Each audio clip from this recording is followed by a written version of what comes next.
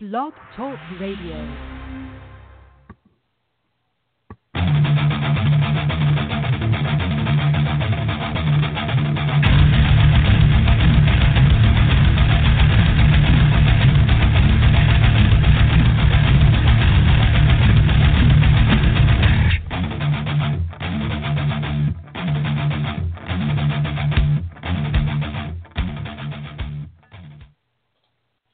Hello, everyone, and welcome to tonight's edition of The Cheapest Meal presented by Deep Fried Draft. My name is Brian Bosarge. We got a special episode for you tonight. We're going to have a prospect for the 2019 NFL Draft going to come on in just a few seconds. So let's go ahead and welcome him in right now. He's a starting quarterback for the Rhode Island Rams this past two seasons, and he is a quarterback prospect for the 2019 NFL Draft. He is JaJuan Lawson. JaJuan, thanks for taking the time to come on my show tonight. Oh, no problem at all. Thank you for having me on. Hey, man, I'm going to get into later how I came across you earlier this season, but I guess just for the listeners of my podcast here, just tell us a little bit about your background. You know, paint the picture of how you were growing up and everything. I mean, grew up, normal middle class family.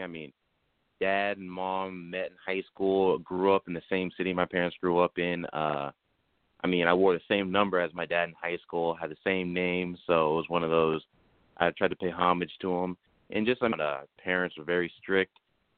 Both of them, stern as can be. I'll never forget, I got grounded in high school for 8 months because my GPA wasn't high enough. So they instilled a certain will that there was a certain level of expectation and standard. And so I was raised and rooted in a very tough culture. I'm half Polynesian, half African American, and on both sides they wanted to make sure I succeeded. And so they pushed me to my limits growing up. Yeah, that's always good to hear. You played high school ball in the Bay Area, had a stellar high school career. You had offers, it says, from Arizona, Boston College, Cal, and Fresno. Ultimately, you land at New Mexico. What led you to Albuquerque and head coach Bob Davie? I'll be the first to say, through the whole recruiting process out of high school, every visit I took I enjoyed and I had fun. But when I went out to New Mexico, it was a certain feeling I got when I went out there. And I'll never forget, I told my parents, I don't know what it was about Albuquerque, but I just loved it when I was out there. And it was just a different feeling that I had when I went out there compared to an Arizona or Boston College or Fresno. So went out there, loved it. And, the guys that were with me that were on my host is kind of what sealed the deal for me for sure. You redshirted your first year there and then played sparingly the next 2 years. Is it mine to assume that playing time was the main reason you moved on, or was it conflict of interest with the offense and such? More or less, it was a conflict of interest with the offense. When I was coming up, what they pitched me on was what Chip Kelly ran at Oregon, being able to throw the ball 25-plus times a game with the added element of triple. Got there, and that's not what we ran. We ran triple probably 60 times a game and threw it maybe 6 or 7. So it was one of those. I kind of have been told by some people around the staff that I should probably start looking, because they're not looking for a quarterback. They're looking for an athlete who could throw. So it was a tough decision to leave. I love Albuquerque. I love the guys more than anything, but it was more or less I wanted a chance to play quarterback in a true offense and not run a triple option. All right, so you get your degree, and you decide that the best place for you is 2,200 miles away on the East Coast in Rhode Island. What led you to the Rams?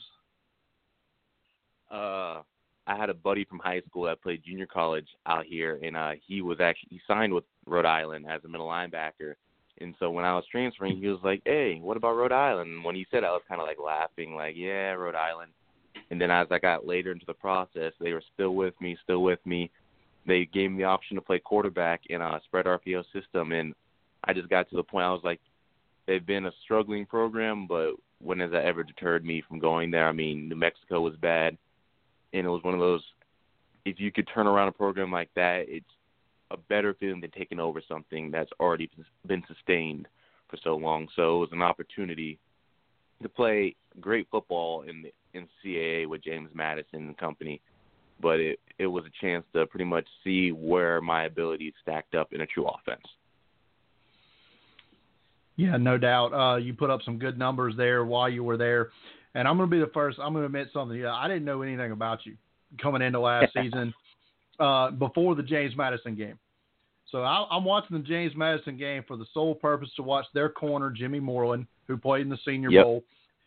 Right out of the gate, I see this Rhode Island quarterback just dropping bombs down the field. So I pause the game. Let's pull up Rhode Island's roster. Who is the quarterback? Is he draft eligible? Do I need to keep looking? And sure enough, you're a senior. So talk to me about that game in general. What led you to be so successful out there? Well, I mean, one thing that, I preached to myself and I preached to the guys on my team at the time was, if you're not smiling while you're playing the game, you're playing the wrong way. And so when I went out there to James Madison, it's a ruckus crowd. The crowd's crazy. It's a top-flight program at 1AA. I mean, you know what you're getting yourself into.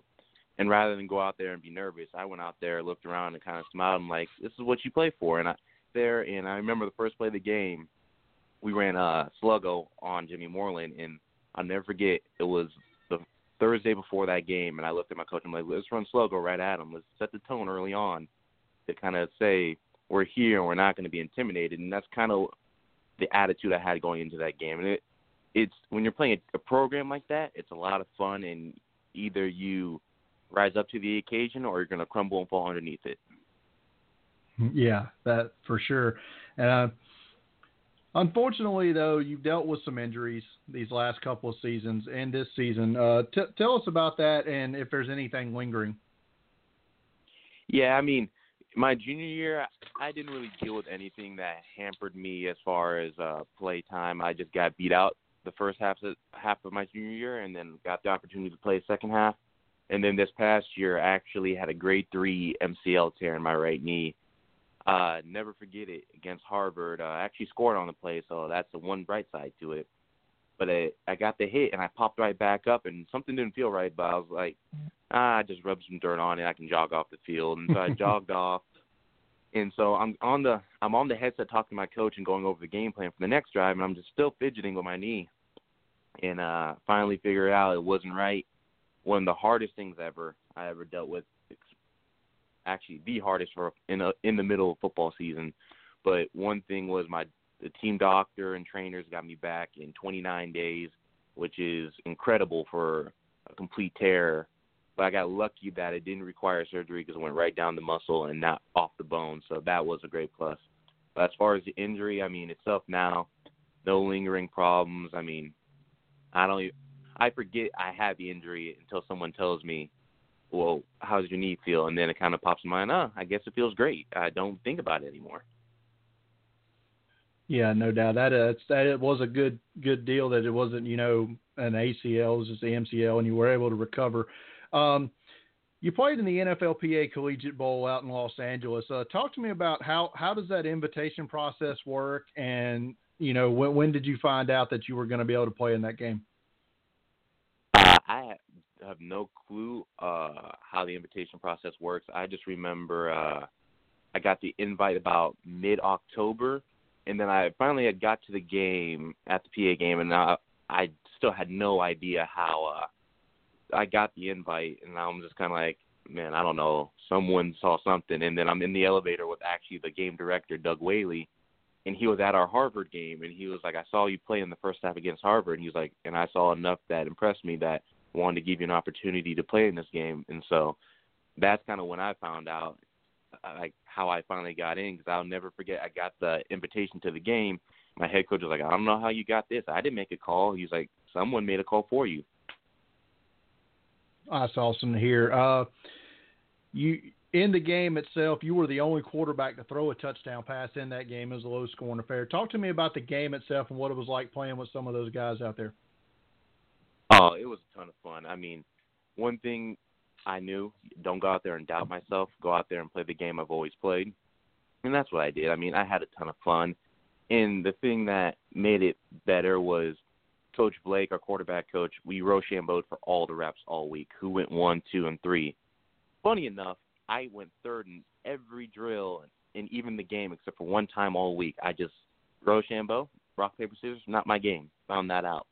and so it was one of those, like, I knew I had the whole third quarter, and so it was one of those, I wasn't stressing through the whole first half. I was just enjoying it. I mean, became good friends with Jalen and Kyle, and so it was easy to go out there. And once the football is in your hands, it's very reassuring. And if you don't know what's going on, find the open man and throw it to him. And so for me, I was just out there having fun, smiling, just playing the game I know how to play, and I've been playing since I was 9.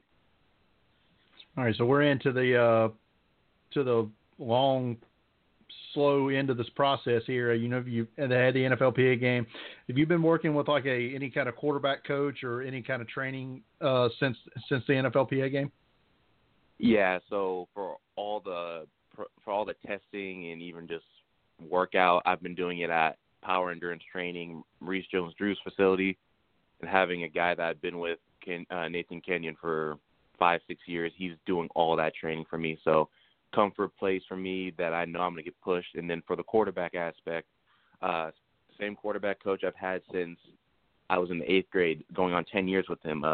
Will Hewitt, he's based out of San Antonio, Texas now, but was over in the Bay Area for, 6-7 years of my training with him. So one of those, he's evolved big time over the last couple of years. Every time I go back to him, he's got something new, and we're changing something up. So it's been really good. And I was actually just out there with him Sunday through Tuesday in San Antonio, and then he has one of his guys out here that actually plays up in Canada right now, McLeod Thompson, that I work with like on a daily basis out here. I'm sure you got a pro day coming up. Are you doing it at URI, or are you going to work out somewhere else? I'm going to do it at URI. It's actually the 28th of March. I was planning on doing it actually at UC Davis, but they changed the rules this year where it's no longer the 50-mile rule, and you have to be within a metropolitan area. And so my county borders Sacramento, but we're considered Bay Area, so I can't participate in that one. So I'd just be Rhode Island. That would have been awesome to be able to work out with Keelan Doss. Yeah. That guy can play. What's some things you may have heard from scouts or coaches throughout this process that maybe you need to work on, in between now and your pro day? I mean, the biggest concern people have is the deep ball, because we didn't throw it a lot at Rhode Island. That wasn't a part of what we do. And so number one thing I want to go out there and show is I can throw the moon ball, and then I can throw the deep ball on the line that a safety can't run under and pretty much snatch out of cover one or two man high and just be able to drive stuff vertically. That's the thing that I've been hearing the most. And then they also want to see how my footwork looks in pro style under center stuff, because when you're out of gun, how we were 98% of the time, they want to know if you have a certain comfort level in a short period of time to be able to transition, because everyone knows when you get to the NFL and you get to camp, you don't get a ton of time. You have to be able to do stuff in a short amount of reps, and so that's what they want to see, that transition. Name one opponent that you've gone against these last couple of seasons that you'd rather have as a teammate than an opponent in the NFL. Oh, without a doubt, Nasir Adderley of Delaware. Guy is a rangy free safety and a sure tackler. Everyone talks about, they don't know if he'll come up and hit you. I never saw that guy miss a tackle on film.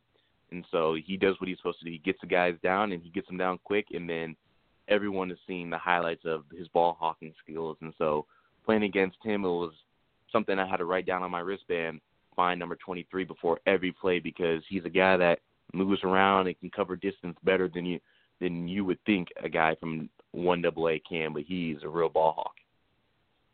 Oh, that's no doubt about it. He showed out down at the Senior Bowl when I was there watching that. If the NFL, like, if you don't find yourself in a camp, or you get in a camp and you don't make a 53 or a 90 or a practice squad, is it kind of comforting knowing that there's now 1-2 more leagues that you can have an opportunity at with the Alliance of American Football and the XFL next year? Yeah, without a doubt. I mean, I'll be the first to say I very rarely miss a game of the AAF, and so it's great football, and it's one of the things for a guy like me. I played at Rhode Island, so people have concerns if I can perform against better competition consistently, and so that's a thing that I do understand that there may be questions and concerns. So if you end up in that league, that you're still right in the middle of things. You look at guys like Garrett Gilbert right now for Orlando. He's putting to bed a lot of questions if he can play, and it's one of those. It gives you an opportunity, and it makes you work a little bit harder because even though there's another league, that means there are going to be just as many guys going after those few spots. I've said it many times. It's something the NFL definitely needs is a place to develop quarterbacks and offensive linemen, particularly those two positions, because in the NFL it's something that you can see on a weekly basis that is in severe need of developing. And so if push comes to shove, definitely I'm glad to see that opportunity is out there. Oh yeah, I mean that's for sure. I mean, the more opportunities you have to develop quarterbacks, the better the quarterback play in the NFL will become, because it's all about reps. And when guys that haven't gotten a lot of reps start to get reps, that's when the real development takes off. JaJuan, tell everybody out there listening where we can follow your journey as you go towards the NFL draft. Oh man, that's a good one. I'll be the first to say I hide on social media. I'm not a big camera person, which is funny because I play quarterback, and you would think you're used to it, but even my own family back here, I'll show up at a birthday party. Where have you been? I just fly under the radar. I just try to do what I have to do and kind of just get to it. But one thing's for sure, I mean, there's no doubt about it. I know right now the next 21 days is going to be the real grinding session right before pro day. And I'm comfortable. I'm confident where I'm at. And it's an exciting time for me. It was a dream when I was a kid, and now it's an opportunity to turn a dream into reality. So it's all on me at this point, and I'm just going to enjoy it and have fun. JaJuan, I know I enjoyed watching you play this season, and I'm going to enjoy watching see if your name gets called between April 26th and 28th. And I'll be in touch and keep track, see how you do at the pro day. And like I said, I'm pulling for you. Appreciate it. And thank you for this opportunity also. It was great, and I definitely listen to your podcast all the time. Hey, JaJuan, thanks a lot, man. We'll talk to you soon. All right, thank you. Have a good one. That was JaJuan Lawson, the quarterback for Rhode Island, 2019 NFL draft prospect. Great guy, great football player. Hope to see him get a shot at the National Football League. But as we talked about, if that opportunity does not present itself this season, I think he'll definitely get a shot in the Alliance of American Football or the XFL next year. He's a quality football player. And like I said, he sounds like he's even more of a quality person. So that's going to do it for tonight's edition of The Cheapest Meal. As always, you can follow me on Twitter at DeepFriedDraft.